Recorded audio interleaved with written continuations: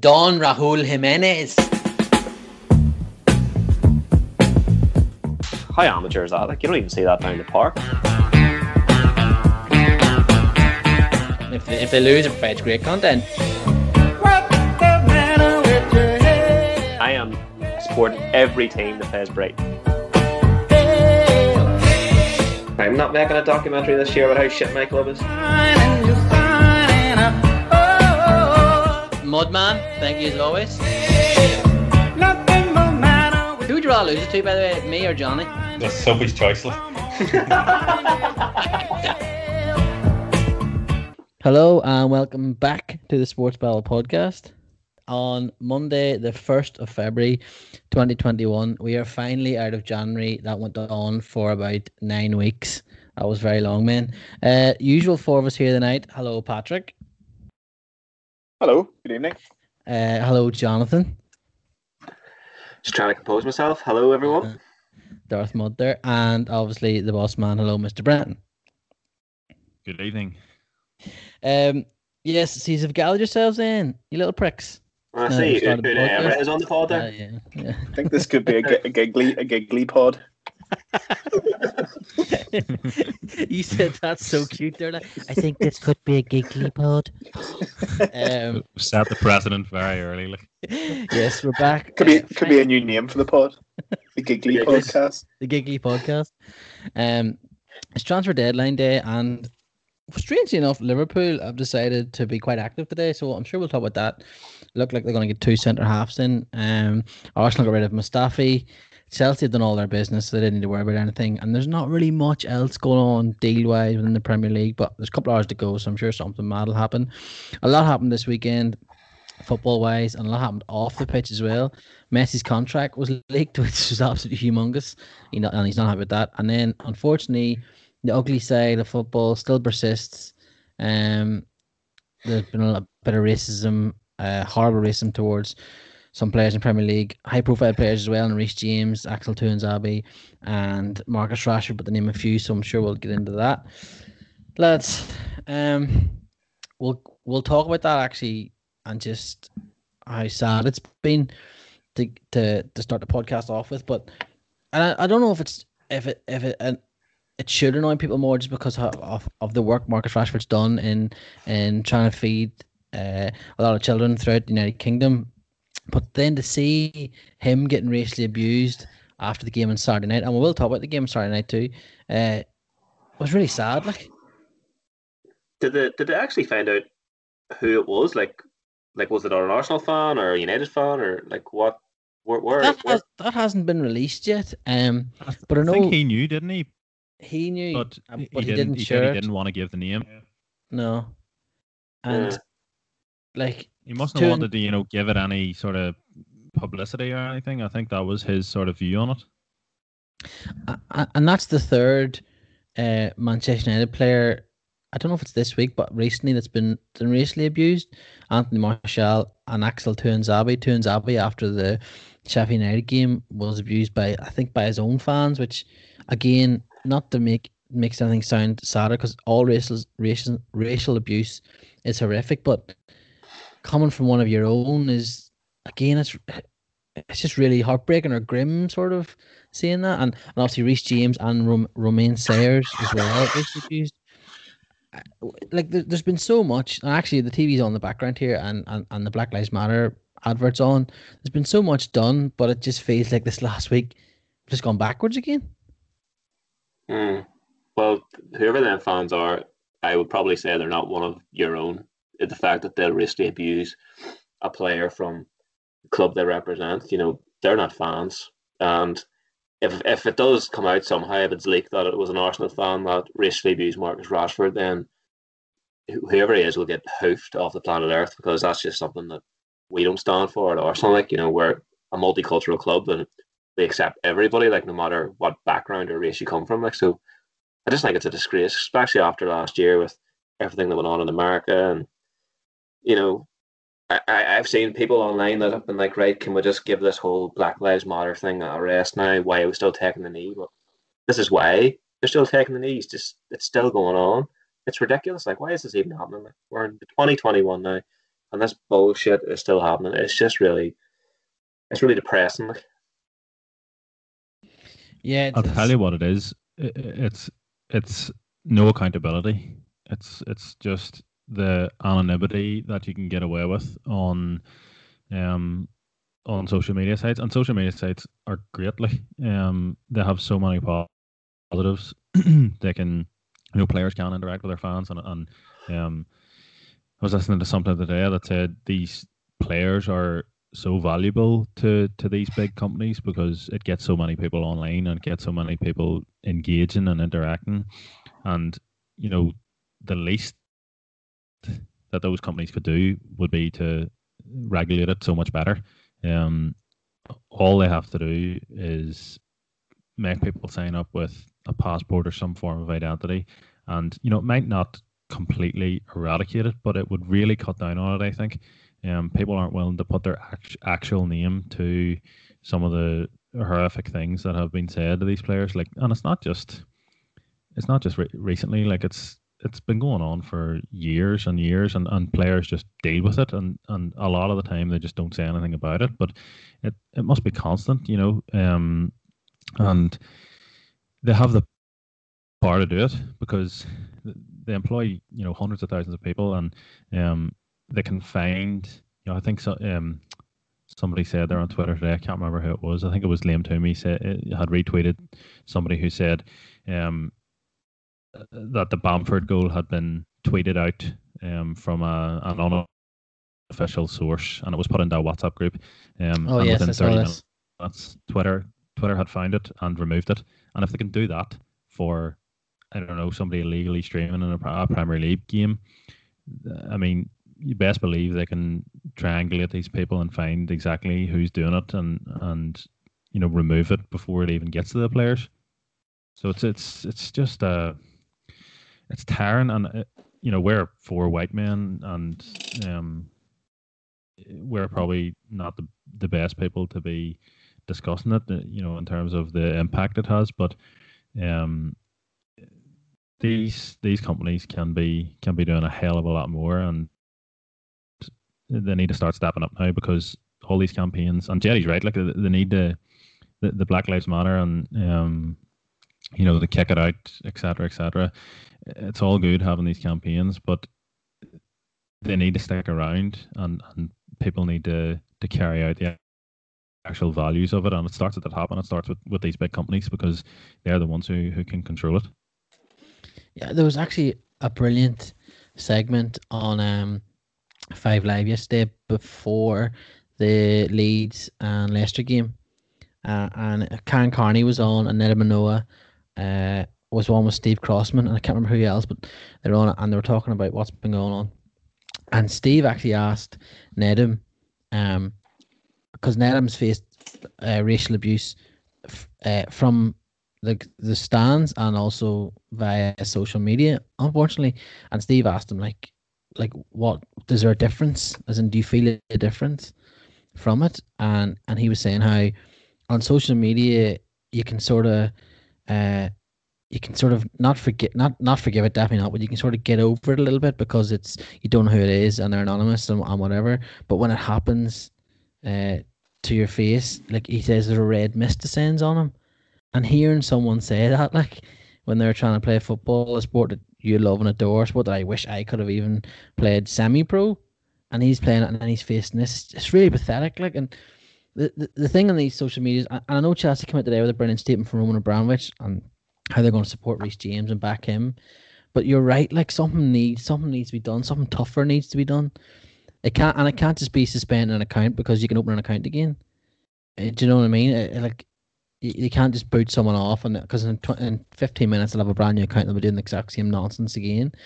There has to be stricter protocols. You have to be able to somehow sign in and be like a sort of a, what do they call that, a digital passport type thing, where they can be track and trace, like you're saying. That's a brilliant idea, and we hope that comes in. But it's just all this hard work that people have been doing, people putting into it, and it just feels like it's gone backwards this week.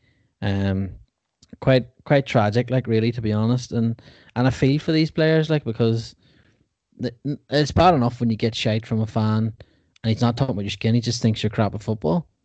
Do you know what I mean? And you're getting that abuse. That's bad enough. For some reason that's seen as part and parcel of the game. It should just take it. I definitely, and I know Johnny wouldn't be able to take that. There'd be people killed if we were playing football and someone was giving me stick or giving you stick, JD. I know quite rightly how you'd react. Yeah, so to be dead. to then have that, of your colour is just it's just such a sad moment, and hopefully, if something good comes out of this, that then finally a breakthrough will be made, and going forward, the massive media companies will stamp this out, and if it is fans from their own clubs, then hopefully they'll never be allowed within 100 yards of that ground ever again. I doubt any of them go to the ground, and I doubt any of them would actually, as Karen Carney pointed out yesterday, they wouldn't go up and say it to these players' faces. Do you know what I mean? Cards, Yeah, keyboard that's warriors. actually that's a lot. That's something I've noticed over the last probably 2 or 3 weeks. Is Kieran Carney is still getting abuse online for working in the media. I know it's a different than racial abuse, but it's still abuse. Still abuse, yep. I don't get what this is all about. Like, I really don't get why she's getting so much abuse from people. Like, it's like, I think she's a decent pundit. She may not be the best pundit out there, like, but she's not, like, there's been far worse pundits. And we were talking about one today in our group chat who, just because he's a male and does no research whatsoever, but still appears on Sky Sports, and it baffles me. And I think we all know who I'm talking about. Like, but people like that still get jobs because they're male and they're in the game, but yet are absolutely clueless about what's going on in the current game. Like, and it's just kind of because like, they're safe, Jerry. They're safe person to have on, because nobody's gonna complain about having a middle-aged white man talk about football. Do you know what I mean? Like, it's just so safe from Sky Sports. Yeah, especially not one that's played, as Johnny said, that's played. Mm-hmm. At a top club. And the fact is that he says things that are controversial that are probably not even true. He doesn't even know anything about certain players or clubs.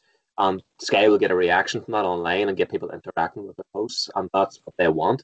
But it's just, Karen Carney, for example, is getting abused in a negative way, while Sky are getting these people in and they're lording it because people are like, oh, do you see what he said in Sky Sports? And they're going on to their website or their Twitter page, and the views are going up and blah, blah, blah, and so on and so forth. But it just pisses me off. Like, there's just some pundits out there that are absolutely shocking, like, and shouldn't be anywhere near TV. Hopefully a change will come then, but and hopefully we're not talking about this next week and no more of it's happened, but we don't know because people are morons. Another non-football story before we talk about the football boys was someone at Barcelona once rid of Lionel Messi very quickly, it seems, and decided to disclose his contract that he signed in 2017 to El Mundo in Spain. He's already earned €500 million. Yeah, it's crazy contract. But they didn't leak it. Apparently, they didn't do it. Aye, they didn't do it. The paper just happened to get their hands on it amid turmoil, and people want them out of the club. Yeah. What did you make of this when you saw coming through that he was earning? I mean, it's every player's right to earn whatever, but some of the clauses in it as well, like 500,000 if they get through the group stage or winning certain games. It's absolutely mental. Is it any wonder they're skint?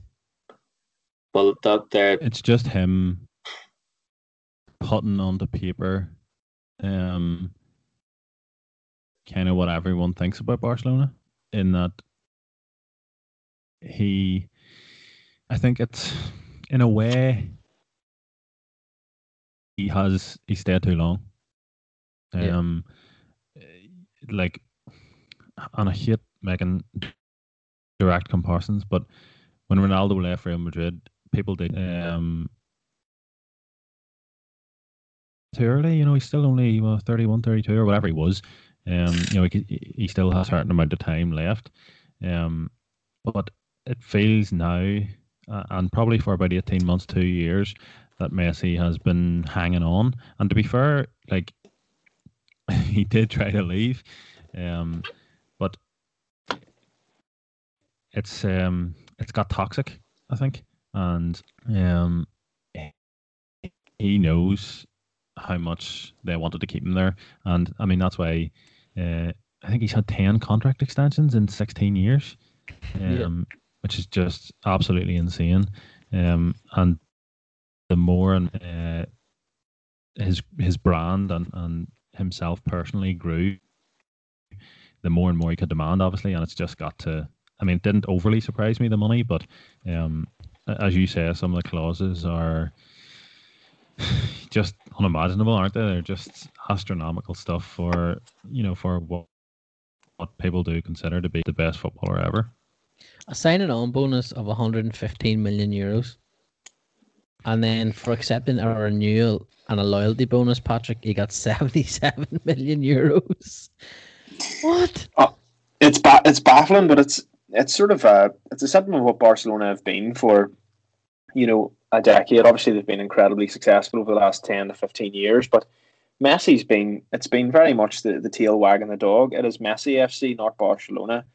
He's consulted over player signings. He's consulted over managerial appointments. He is bigger than Barcelona. They've not become that way. And yes, the man we've spoken about extensively on this podcast, he's a freak, he's a mutant, he's an alien, he's the best player that's ever lived. And, I hold that opinion very strongly. So he deserves to be remunerated for it. But obviously the leak of this information is very timely for Barcelona. It's come in a week whenever it's been made very apparent that they're over €1 billion in debt and they need to make a payment of roughly €250 million by the summer. So, this is putting it in black and white. Messi has earned whatever it is, 550 odd million euro over the last 4 years. Here's the shortfall. It's sort of paving the way for his exit, which is sad way for him to end such a spectacular time at the club. But Barcelona has been a shit show, and I see they're now talking about, there's different factions of the club, because it's a members club. They make money in different ways. They have some sort of movie studio and other things, and they're now talking about starting to sell parts of the club off to try and fund it. So the whole Barcelona ideal is coming crumbling down, and whenever as you've clearly outlined, Philly, probably some of the absurdity of some of the clauses in his contract just sort of feed into that, and they seem to have themselves to blame, Barcelona, for creating a really toxic relationship with their best player ever, but also per complete failings in the transfer market in recent years. So it's strange to say that it looks like Barcelona's time as an elite European club, unless things change, might be coming to an end, at least in the short term. They can't even afford. They can't. They can't afford Eric Garcia, for talk's sake. From Man City, they wanted Neymar back. They can't get him. They still owe Liverpool, I think it's 60 million for Coutinho. I don't know the ins and outs of a transfer deal, so I don't know if Liverpool are within their rights to go, right, give us him back. Do you know what I mean? Didn't PSG? They didn't pay all of Luiz's first transfer, so Chelsea were like, right, we're taking him back for a smaller fee or something, Brent, didn't they? Remember when he came back? There was something in that, I think. So say that again. Sorry, you broke up a little. Sorry. When David Luiz left the first time Chelsea to go to PSG, he came back because they still owed money and hadn't paid it. So Chelsea were like, right, we'll take him back then, and they got him back for a smaller fee, wasn't it? Yeah, I think they got him back for, was it something stupid, like 12 million? Yeah, because there was still money owed, and whatever way they worked it out, it was like, right, well, we'll give you 12 million and we're taking him back. And PSG, I don't think they could do anything about it. They're like, right, fair enough. 12 million is too much for David Luiz. Well, he went on to win the Premier League then. But, 8 million's too much. With Coutinho, like, so it's just mad, and it does. A lot of journalists, the minute I've been talking about this, you can see it online. You can see that the articles are building, and it's going to come that the Real Madrid and Barcelona seem to be in real money problems. I think Real Madrid are having to spend like $1 billion on this new stadium revamp. Now they hope to make $1 billion back a season or something, daft. Or I don't know what they're planning for it, like, but they hope to make that back anyway. So they're having to spend money, so they're absolutely snookered. Barcelona have just been run into the ground, whatever's going on. Well, we saw what's going on with the contract that's been given out. So, yeah, it's strange. Like, it does seem like maybe the top two in world football are going to maybe fall behind a little bit. So it's going to give teams a chance to maybe kick on, maybe strike while the iron's hot and be the bigger names then and maybe be more appealing. So like Bayern, obviously Liverpool won the Champions League recently, Man City be thereabouts. Even Chelsea and Arsenal, they can get in the Champions League and start doing well. They can come back up again. So it'll be interesting to see what happens. And how and these clubs obviously rely, a lot on the match day revenue because their stadiums hold so much. Their the tours, think of the tours that go through the Camp Nou and the Bernabeu. Whenever I've been there a couple of times, it's always packed and there's just people constantly coming in behind you. So there's a lot of money there that they're losing on as well. Maybe probably more so than any other two clubs in the world, I would suggest, because they've become that big brand, and as you say, they're more than just the football side of things. I've always wondered. You see what's happening with Real Madrid and Barcelona now. If Man City's owners, and potentially even if Chelsea's owners left, would they be in a similar situation financially? Would they struggle? Maybe Chelsea not as much now because they've been, successful for 15, 20 years now, whereas Man City, I think their owners came in, was it 2008, was it, or something like that? But they're just not an appealing club because they're outside of London, whereas Chelsea are in London. But if Man City's owners pulled out, they're not the type of club that's going to, I feel, draw in, a massive, international fan base or whatever, because they're in Manchester and their kits are terrible and they're just a shit club and their stadium shit and everything about them shit. At the minute, they don't know a The massive City fan group, base though. in England even. their worldwide fan base, I saw a thing the other day, has grown humongously, but that's because at the minute they're being quite successful. They got Pep Guardiola as manager and they're quite rich. I don't know how loyal that would maybe be, because you have a great point there, Johnny, where they're having a base, really they're having a base to build a massive fan base on, because the owners are still relatively new into this. They haven't cracked Europe yet, and they haven't got multiple titles behind them. I don't know if they got 6 or 7 league titles. I'm not sure what it is. So it'll be interesting to see what happens if something like that were to happen, if the owners just pulled the plug on it, and what would happen then. But yeah, that's an interesting point. Actually, I would like that to happen. I'd like their owners to piss off and leave them and then be in the lurch, because they're so dangerous with that ownership. But yeah, I don't know. Chelsea had a bigger fan base anyway, and then Roman came in, and then obviously they've had so much success. So I could see if he left, I think Chelsea will be relatively okay. I think somebody else would buy Chelsea because they're based in London and they've won the Champions League, and there's more appeal there, I think, with Chelsea than what there is with Man City. And as well, I think, well, because Abramovich has been there for so long, and we've said a lot of things about the Chelsea board recently, but they seem to make good business decisions usually. So I feel like if he ever did pull out, there would be a long-term plan put in place. There would be, targets to be met before, he left. Maybe 2-3 years down the line, where do we see ourselves? Where's the funding coming from before that? I feel like he actually, and this could just be me being a Chelsea fan, but I feel like he actually cares about where the club goes in the future, when eventually, he is going to have to step aside, and I feel like he would be someone who would put in a long-term plan there. Whereas City owners, they do have that City group, and they've a lot of clubs to look after.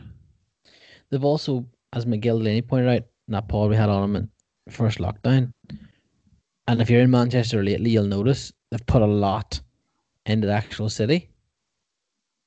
Do you know what I mean? And Manchester, when I was in uni in Liverpool, there was talk of Manchester wanting to become England's second city, because it used to always be known as Birmingham was England's second city, and then Manchester wanted to take over that mantle and eventually push themselves to be they'll never be the capital of England, obviously, but to be such an important hub. And then the BBC moved up there and other things. So I don't know. I mean, it'd be interesting to see what happens. I would it's not being snobby, but I would doubt the validity of that figure that I saw. I must get it and put it up for us. Of how big Man City's fan base is, because a lot of them would be fake fans that as soon as the next club comes through the rise, they'll bounce on it. Do you know what I mean? It seems like a PSG sort of idea. This is a club who was given buy one get one free Champions League tickets about 3 seasons ago. Like they're, it is a generally a small club mentality. Like no disrespect to lifelong City fans, like, but if you're needing to give away Champions League, you got no fans. There's something wrong. Well, I did make that point a few months ago. Like when we talked about big clubs and big teams, like Man City are a big team and they're not a big club. Like they have a great squad and they have big players and that, but in terms of the size of the club, like I don't think they're anywhere near Man United. They don't even touch them. Like, nowhere near. And I don't think they ever will, to be honest.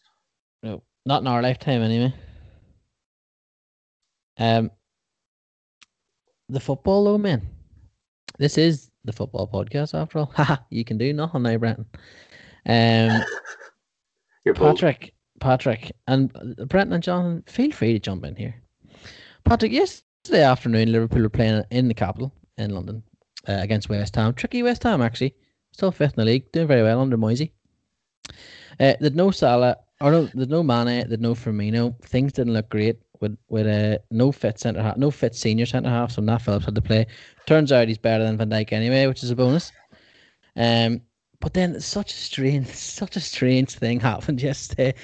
This football player with God-given talents, the greatest forward we have had that you'll ever see, Patrick, may I add, play for Liverpool, Mohamed Salah, produced 2 moments of utter magic and see Liverpool the game. What were your thoughts on that, Patrick? Well, a broken clock's right twice a day, isn't it, Philly? You had that wrote down, you dick. I knew it was coming there. The second goal, Patrick, I know, and jokes aside, that was from start to finish, that was brilliant. Oh, it was sensational. It was unbelievable. Like to see Salah actually kill a ball was unbelievable, and then the little finish was great. It's the best goal we've scored all season, easily, and might actually be the best goal I've seen anyone score this season. Just beautiful. Like when they're putting the clock down in the corner in Match of the Day, it's a superb counter-attacking goal, and just beautiful to watch. I actually thought when Shaqiri hit the pass, it was like he'd hit it with a sand wedge. It was like, that doesn't look great, but it ended up being just perfect. No one had to break stride the whole move. Trent just bunged it into an area. Shaqiri one touch, and then obviously Salah's 2 touches. But it was beautiful, absolutely breathtaking goal, which was great to see. I suppose I thought that aside, I suppose again we were fairly turgid first half. Didn't create much. Thought probably West Ham, maybe, although we bossed the game, West Ham probably had a better chance. But second half, sort of last half hour especially, we sort of turned it on. Jones brought a bit of attacking impetus, a bit of running from midfield, and he sort of really created the first goal within 30 seconds of coming on, although Salah still had a lot to do, obviously. But very pleasing. We didn't score for 4 games or so, or 8 hours I think it was, and then we've scored 6 in 2 games, which is very pleasing. And Gary Neville pisses me off. He's been pushing this Thiago narrative now for weeks, that he's sort of implying that Thiago has made them weaker. And even during the game, he was saying, whenever I played in the United midfield of Beckham, Giggs, Scholes, and Keane, it was phenomenal. And we brought in Varane, who was a good player, but it just didn't work. And I sort of see parallels with that in Thiago. Like, gives a lot of break. Like, Thiago was basically hacked down by an absolute yard dog at Goodison Park, was out for 2 months or so, has come back. Obviously, Liverpool haven't been great, but he has been a bright light in the midfield, albeit playing deeper than we would have liked at times. But the man's beautiful to watch. Like, he is an absolute joy, and Gary Neville can go and F himself, because I think now that he's sort of, the shackles are off Thiago a bit, and we've found out that Wijnaldum is capable enough in the 6 role, Thiago can go and just do Thiago things, and that makes me very happy. What did you two make of it? Like, what myself and Patrick can obviously be biased because it's our team, but what do you like, Johnny? What do you make of this? I think we touched on it before, but this Thiago nonsense that he's going to slow things down at Liverpool. He's not that type of player under Klopp. He's not the right type of player, sorry, under Klopp and all this here. I find it a laugh, like, but I'm just interested to see what you two think. Well, he's been injured a lot. Haven't seen a great deal of him play for Liverpool, to be quite honest. Like, but like, his record speaks for itself. You know, the clubs he's been at and how well he done with Bayern Munich. Obviously, like, he had that spell, was it like 5 games he hadn't won while he was playing for Liverpool, which, you know, Thomas Partey didn't win his first 2 games for Arsenal, like, you know, so whatever, like, you know, he's going to improve the Liverpool midfield. It's been a difficult season for Liverpool, like, not just Thiago. You wouldn't think it where they are in the league, but, you know, the fact they've lost a few players for injury now, I can't remember the last time Liverpool really had their strongest 11 on the field. Like, it might have been the Everton game, and yeah, like Pat said, you friggin' lost 2 of your best players in Van Dijk and Thiago that day. Like, so I don't know. Maybe Gary is just a wee bit jello. You know, Liverpool, Salah gets the kind of, you know, cheat tag on him sometimes. Like, but Bruno Fernandes is a diving wee bollocks, and you know, he doesn't say anything about Bruno Fernandes. Like, so, I wouldn't let Gary Neville annoy me too much. He gets ripped out by Jamie Carragher enough on Twitter, so whatever, guess. What do you make of it, Brenton? I think the real obvious thing is that Thiago's playing in a midfield that isn't Liverpool's midfield, really, because the other 2 are playing centre half. Yeah. So you would think, like, professional footballers would see that, though. You would think, but there's biases in these world that we live in, and you can see it's so obvious. Like the likes of Gary Neville, Roy Keane. Once United start to show a wee bit of form and a bit of look like they're going to do something, then you know they're right back on the gravy train. Like, so yeah, that's, and you know, I don't mind it, like, because all those ex-players, to a certain extent, they're going to be loyal to their own team. So I wouldn't overly take notice of that. But I think with Thiago, we also forget that he's also coming into a new league. Do you know what I mean? Like, it's certainly an excuse that's been given to the new Chelsea boys as well. And I haven't heard anyone say that about Thiago. You know, I've just heard the negative rhetoric around him, and you know, coming into, let's face it, a really disturbed Liverpool team in terms of the first 11. I think that was maybe their 12th centre back pairing or something in the last 20 games or something. Which is, I mean, it's just stupid. And the fact that they're still where they are on the table speaks volumes to the quality in the squad. But I think it shows you that the 2 centre halves at the weekend there, Henderson and Fabinho. It shows that when they're playing centre half and they're that good, when Thiago's able to play with those 2 in a midfield 3, or you know, be it Wijnaldum and Henderson or Wijnaldum and Fabinho or whatever it is, you're going to see his quality a whole lot more. And I think he'll be able to, and also you're missing Jota too, like, which, you know, you'll be able to see those boys playing off each other, and I think you'll just see him improve. But from what I've seen of him, he's been good. I think he's certainly very good against us. Played some lovely passes, and the quality never goes away. I think he'll be a great addition to Liverpool squad. And if they do get back to, I know Van Dijk's not going to be back, but if they do get looking like their first 11 sometime soon, I think they'll shoot right up the table, and he'll have a big part to play in that.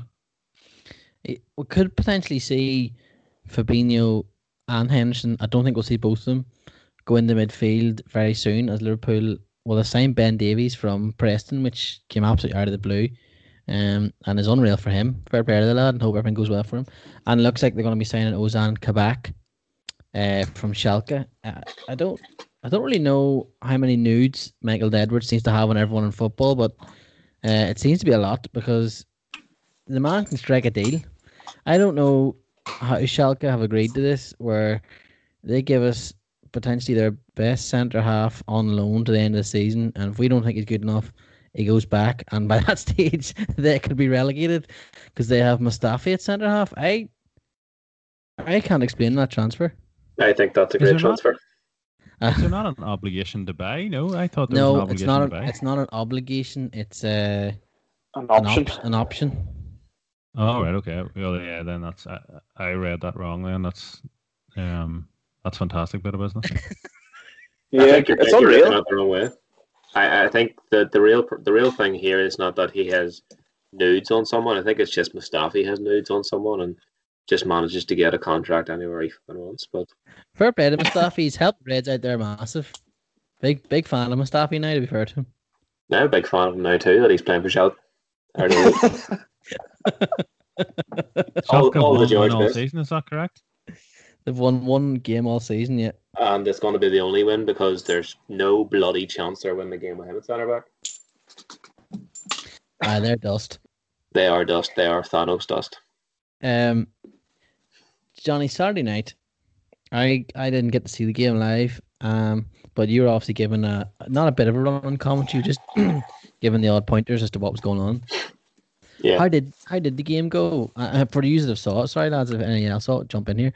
How did the game go? And like, I know you hit the bar and got quite close. Cavani had a chance, and Martial, I think, had a chance for them as well. So it was Rashford, sorry, so it was quite tense. But there seemed to be a lot of backlash on social media that was a crap game. But I don't know, was it crap or? Well, Arsenal had 17 shots on goal and United had 14. So, I mean, like it was an all right 0-0. I think in the end, really, a draw was a fair result. On reflection, like Willian had a golden opportunity, should have buried it, and of course the useless shit couldn't score. But and Pepe had a good opportunity as well. Like you said, Cavani, geez, I don't know how he missed it. It was heart in the mouth stuff there. It's very strange. Like, I mean, obviously Fred had a shot saved by Leno, which was a great save, I thought. But yeah, it was an alright game. I think Arsenal maybe probably would have been the more happier with the draw, considering like we were missing 3 of our best players. And United, we're going into this game. You know, at the start of the week, they probably would have been high on confidence, and then Sheffield United took a bit of wind out of the sails. But it's I think we're starting to see the downward spiral again of Man United, and I know people have commented to me about how much we hate Man United in this podcast, but it's because you're able to share people. But I think Bruno Fernandes should have been sent off as well. But I'm sure United fans will argue that Gabriel should have been sent off at Old Trafford. But I don't really care about that. That being talent, Fernandes didn't even get booked for sticking his studs in the Granit Xhaka. So I don't know what. You also didn't see the game, so you're maybe not haven't seen the incident. Like, but I wonder if the other lads have seen it. I've seen Fernandez's tackle. There's my dog. Cut you. I've seen Fernandez's tackle. It's bad. Like, and it's not. Is it even a foul? Does he get a foul?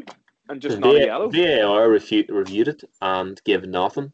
I also thought the Harry Maguire, Harry Kane incident that he done on Lacazette near the end, which friggin' took Lacazette completely out of the whole face of the earth, was a bit ridiculous as well. Like, but he's English, so you can't say anything about it. There you go. Sorry, that's just me letting the dog out. Brenton, you said last week how the point I always make, you go away to the top 6 and you get a draw and you're happy enough. And that's grand. But Manchester United, they're not winning the games at home against the top 6. So if I was a United fan, I'd maybe start to be worried by that. Yeah, I think it's sort of they may be coming down to reality a wee bit. I think they've Yes, the memes have stopped. this top six this season, and the rest have been 0-0s, and one of those goals was against Spurs in the 6-1 Drummond. So, it's I think it was Carragher was talking about this, and he said he would be more annoyed at the Arsenal game if he was a United fan rather than the Sheffield United game, because they didn't really go for it. They didn't look like they really were in a title race. They were sort of happy enough, I think. Fred and McTominay started again, didn't it? And that's I think that's, you see Ole's attitude from his starting team. It's nearly the most obvious thing in football at the minute. Like, if he starts Fred and McTominay, you know it's against a big team, and you know that he's happy to sit, and they're probably happy enough to get a draw. And that Arsenal probably knew that as well once they saw the starting team. So that's why Arsenal probably went after it a bit more. As Jerry said, they had more shots on goal. They had a couple of big chances. I know United did too, but the Willian one, Lacazette's free kick was very close as well. And that probably encouraged Arsenal to go after United a wee bit once they saw that starting team, because Arsenal, they were missing three big players in recent weeks, three in-form players. So, if anything, that was an opportunity for United to go after Arsenal even more so, and Ole didn't. And I think months ago we on this pod we weren't sure about Ole, to put it in no uncertain terms, and we didn't think he was up to the job. And to be fair, to a certain extent, he's proved us wrong, and United have had a great turnaround, and he's managed that squad well and got some big results. But I do think the Tottenham results put a bit of fear in him, and they're not quite at that level yet to go and beat the big teams and really challenge. And the only reason we're seeing them up there is because Liverpool have had so many issues, and I genuinely do believe that. I think United will probably finish in the top four this season, but they're still a bit off Liverpool and Man City for me. That's it. Would you both agree with that? Yeah, definitely. Like, I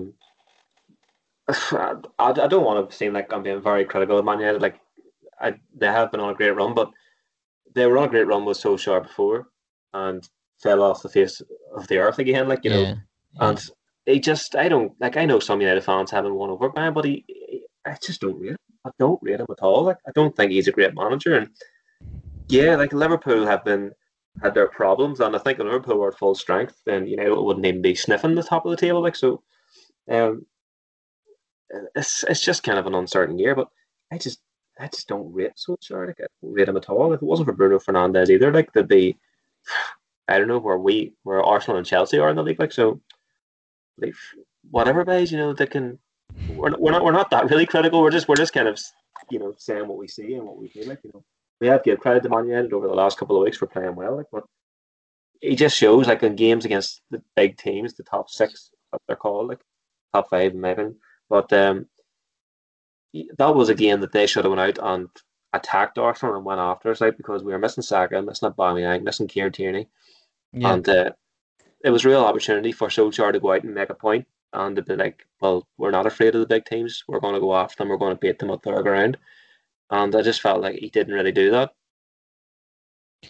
Yeah, I totally agree as well. Like, I think, we do. Well, maybe it seems like we bash United a lot in this podcast, and maybe we do. But, we've been saying on this here for weeks, they can't win the league. They're nowhere near good enough. And I think even United fans could recognise that. And I think Gary Neville came out and said something today that basically, to the effect of the regressing to the mean and the party's over. Liverpool's wee blips over, and but United, they're just not good enough. Like, Maguire, I don't think we've spoken about in this pod before. I don't even think he's in the top 15 centre backs in the league, let alone, you know, being a title winner. Like, I really don't. And then, you know, look at the spine of the team. I know Fernandes is an exceptional player, do not get me wrong, but Fred, McTominay are average midfield players. And then whoever's spearheading your attack, Cavani, you know, Cavani, who's still a great player but past his best, or Martial, who's one of the most temperamental footballers you'll ever see. So they have good talent dotted around. Like Fernandes and Rashford would get in, you know, most sides without question. But I just think the rest of their team is just distinctly average. And I think they'll be happy enough secretly to sort of solidify a Champions League spot this year. And I actually wouldn't even be surprised if they slip out of the top four. I'm saying that. Well, I would actually say probably one of the best things about that game on Saturday was Gary Neville doesn't know how to mute his mic, because he had to whisper to Martin Taylor through the mic that Cavani and David Luiz play with each other, PSG.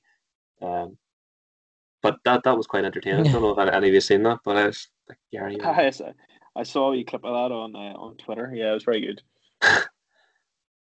I'm not sure if they'll finish top four myself.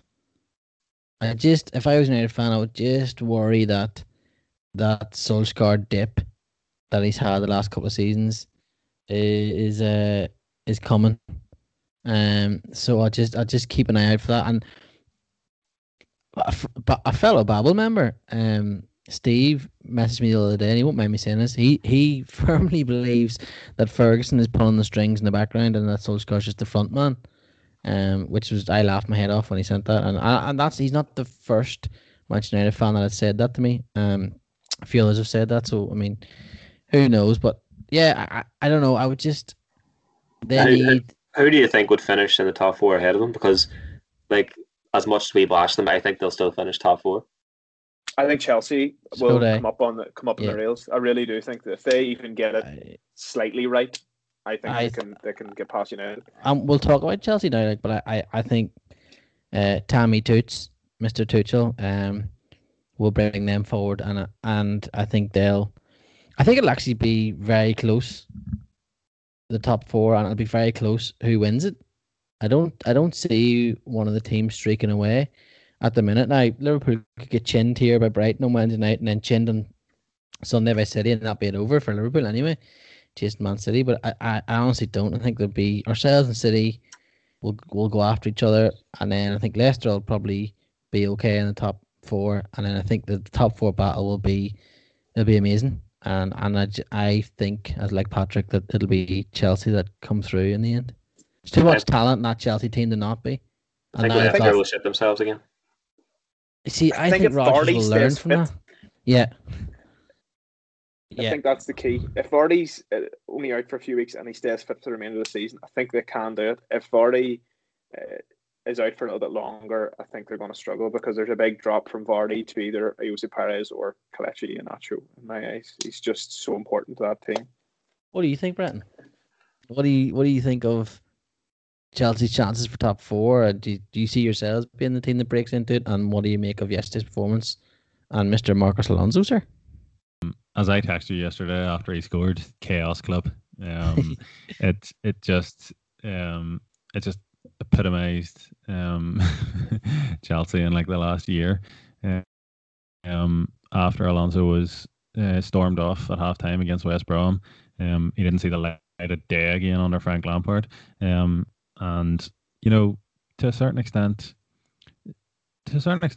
fair play to him, because we didn't see anything from him publicly. We didn't hear a lot from anyone saying he was disrupting. You know, his name never came up. It was always the likes of Rudiger's name came up. So, you know, I think he came out after the game. He was asked in an interview, and he said, "I just like to do my talking on the pitch."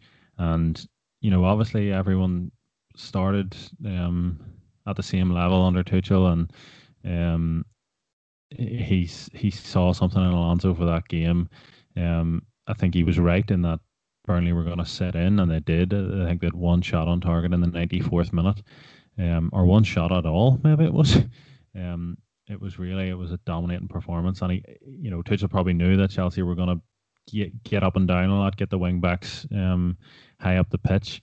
And we know that Alonso's good at that just from his previous record. And yeah, he got himself into a great place and took his goal superbly. And the same with Azpilicueta. You know, he made like a 70-80 yard run, got on the end of it, and finished well. Chelsea were good. They dominated the game absolutely. I think it was really important what Tuchel said after the game about the defender scoring. He said hopefully that gives the attacking guys a bit of a message that they do need to be stepping up now. They do need to be getting used to the system he's playing, the positions that they need to be in to convert these chances, and actually then go ahead and convert them. Because Werner missed a chance, Pulisic missed a chance. I think Mount maybe missed a good chance as well. So these are all players you would be expecting to score rather than your defenders. So it was an overall positive performance, but I think Burnley were poor as well. They definitely weren't the Burnley that played Liverpool and Aston Villa and beat both those teams. So Chelsea didn't allow them to, though. Yeah, and I'm being honest. Chelsea were very good yesterday, and this Chelsea team have been good. They were good, very good under Lampard as well, in certain spells and certain games. So I'm not going to read into it too much. And Tuchel's only been there like not even a full week yet, but they were excellent against Burnley. And even though he didn't score, Werner, he looked, I don't know, he brighter. did look better. Yeah. He looked even more involved in the game. I think it's a slight change of position, nearly like an inside forward, off the front of Abraham, and he seemed to get a lot more ball there, and he was arriving at the right time. I mean, he really should have scored his chance. It's the type of thing that if Werner was confident at all, he would slot it away. You've seen him do it so many times at Leipzig. So once he gets one, and has a good positive game with it, I feel like he will come good. But yeah, it's a big game on Thursday, especially now that Spurs are coming off the back of 2 defeats.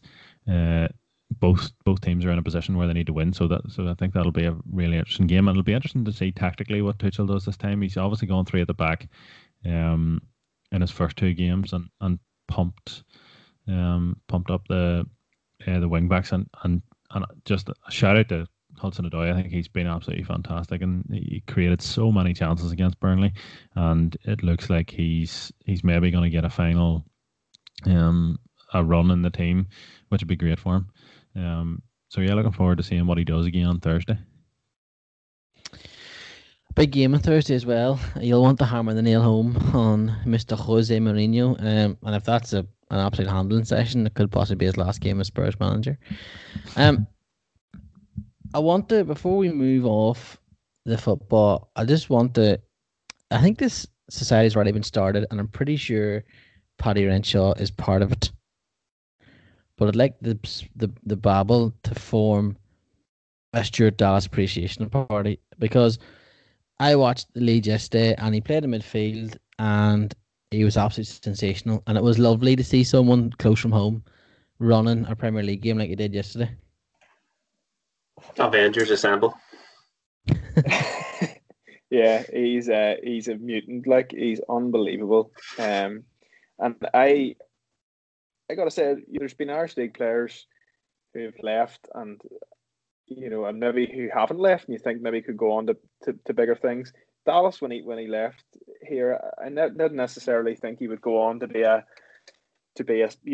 excellent Premier League footballer, but he has just grown and grown through every club he's been at, and as with Northern Ireland, Leeds are just slotting him wherever, and he has been incredible. He took his goal superbly well yesterday. He played a big part in Harrison's goal as well.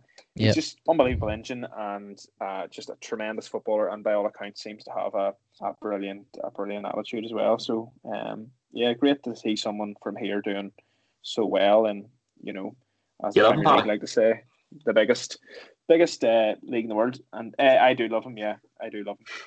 I would definitely make him a cup of tea and watch TV with him or something. Oh, I'm sure you would, sir. If he was Shout out to Bamford in that game as well. I think he's fantastic. That strike was unreal. Did he used to play for Chelsea?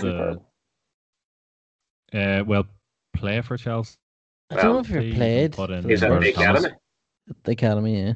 But there's something I heard a stat the other day. Something like 73% of footballers have spent time at Chelsea during their career at some stage. So it's no surprise that Bamford's in that 73%. Of all footballers. Spend their time pissing on the front door, I'd say. Yeah, but... Anyway. Love the lengths you're going to, not the curse. I'm really trying. I really am trying. Yeah, on Dallas, he's just, if he was 4 or 5 years younger, I think I've said this before, Jurgen Klopp would spend a lot of money on him. You've got him down there. Like, what's the difference? Well, if Dallas was younger and quicker. He is quicker? No, but he'd be 5 years younger, John. Like, what do you not understand with the concept of age here, right? If someone is younger, they're younger. Shut your face. Yes, the Stuart Dallas Football Babble Appreciation Society has just started, and hopefully we get him on sometime on the podcast. So if anyone knows Stuart, or Stuart, if you listen yourself, well, on, talk to us. I know Stuart. We'll talk about this afterwards. Patrick will make you a lovely cup of tea, and then we'll promise he'll leave you alone, but he mightn't. Yes. So just to take away from the football for a little bit. One Division. Or anyone else watch it apart from me and Johnny? No, I think your description of saying it was like an acid trip definitely put me off.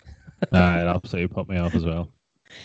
There's about a tumbleweed going across the podcast virtually there. Can you ask that question? Johnny, what? I'm going to curse because no, you're not allowed to. I'm the oldest here. What the flip is going on with that show? What is going on with it? Tell me what is going on. Right, I need to swear for you because that was pathetic. Right, what the fuck's going on? Right, is that how you swear in your house now? What is that? Yes, that's how we're supposed to swear in the Bible. You moron. Oh well, there's a fine. Anyway, back to the original question. It's getting quite good now. Like I thought the first 2 episodes were but it's getting good. I'm enjoying it now. I'm kind of like liking all these wee references to the movies and stuff, and seeing all these characters come in that were in the movies and all before. Like it's good. I'm kind of excited for Friday. Really, really buzzed for it. I don't know about you. Do you enjoy an acid trip or? I didn't think I would, but I've enjoyed the last 4. Oh. So I'll give it another whirl again on Friday. But it is such a strange. I don't want to talk too much about it in case people are watching, but it's such a strange program. I Patrick and Brett, have you get into anything this week? Read anything or anything you want to bring up? And Patrick, what have you got into? If this is Desperate Housewives, I swear to Christ, you'll not be back on this podcast. Don't be silly. I've already had my fill of the. You've completed it. I've seen it a couple of times. No, this is slightly more manly. Started watching The Sopranos. Watched the first 2 episodes, and I've been really, really loving it so far. So I can't wait to get into that. And regarding books, I finished a book called The Last Amateurs, which was about Ulster's 1999 Heineken Cup winning team. Actually, I'll give it to you because I know you do some stuff at Ulster games, Philly. You'd really enjoy it. My cousin Murdo was in that squad. Oh yes, that name was mentioned. Yeah, Murdo. Yeah. So a very good read. You'd enjoy the book. It's all just about. Basically, it happened during that period of professionalism coming into rugby, and that's why it's called The Last Amateurs. But very good. Very good. What about you, Mr. Brenton? Keeping on the masculine theme, I have rewatched all the Bourne movies this week. Oh, Oh, Holy Ghost. Did you say born or boring? Because I find the Bourne films boring. Oh no, Jerry, you're so wrong there. Like He's I just haven't. he's a washed up shitty James Bond, and I'll hear nothing more about it. That's more complex than James Bond. Like No, I That's just disappointing from you, James Jonathan. Bond's good, but like you know what's happening? Oh, I'm James Bond. Look at me. I'm unreal. I'll hoof 2 of those women. Look at all my gadgets. Pew, pew, pew, pew, pew. Someone gets kidnapped. I have to go and save it. Bang, bang, bang. Ends. and it's James so like Bond is 25 never in movies. adversity. Never. Like. Never Nah. adversity. Like. Look, I'm being controversial. It's my opinion, and if you don't like it, well, tough titties. I actually really like the Bourne films, Brenton. Big up, respect you for that, brother. Yeah, they're like if you haven't seen them in a while, I would recommend just going back and watching them like all in a row because there is a great storyline there. Don't listen to Jedi. No, there's not. He's That's lying. actual good life advice in general. I tell you what Yeah, caught might me make out that today. our podcast slogan. Don't listen to Sports Jedi. Babble. Don't listen to Jedi. I'm intrigued. Jedi just said something caught him out, and I'm intrigued to find out what it is because it Oh, kind of Lord. sound. If the image I have already in my head is maybe like a number 2, but there was no toilet roll. But what are you going to tell us? McDonald's stuff on You know, Twitter. to be fair, that was actually a close call during the week, but we don't want to get into that one. That's a bit dirty. So I seen this thing on Twitter yesterday, and it was like a Harry Potter thing. Like they were all like how the wee details Harry Potter went into, and like the circle, like this thing in the background. And I'm like, I zoomed in, like, what the frick is this? And then like I went and read the comments, you know, because I'm like, what is that? I can't see it. Trying to figure out what it was. And yeah, it turns out it was just Robert Patterson standing in the middle of the scene he wasn't in like his Twilight costume, and it's so plain as day. I felt like an absolute dickhead. But Oh, you got done. I'll try and find it for you, and I'll tag you. And You got roasted. Absolutely roasted. I was like, that little bollocks got me so good. I think that'll do us this week. We've the 2 lads have a bonus podcast in the can with Mr. Tim Gallagher. So some of you will know from the Dirt Silver podcast and other things. He's very good, very funny, and an absolute gentleman. I have a new piece written and has just been finished, and the 2 people that edited it have come back and confirmed that it's good to go. So that'll be up later on in the week. And we'll have more podcasts coming as well. So we'll keep them going. And if you can, folks, I got some really lovely messages over the weekend from people that are going to be signing up to the Patreon and that listen to us. And I appreciate them all. We all do. So thanks very much. Check out our Patreon at Breton. Do the link. I always forget it. Patreon.com/the Sports Babble. It's only £1 a month that you can fire in. It's a little amount, but it all helps, and it'll help us grow down the line, and we'll be able to do more things, better things, bigger things, hopefully. So keep them coming, and a lot of our bonus stuff will be going up on Patreon first for you. You'll get it a day or 2 first, and then even down the line it might be locked and it'll be Patreon only. We don't know, but this is the start, so we're trying to get there. So if you can, please help us. And catch all our podcasts on your podcast app. Very simple. Just look for the Sports Babble and get us on our Instagram, on our Facebook, and our Twitter at the Sports Babble. Patrick, thank you very much. Thank you, sirs. Breton, as always, thank you very much. Good chat, lads. And Cousin Mud, thank you for not cursing as much. You've behaved very well tonight. Thank you very much. All the best. All right, good luck.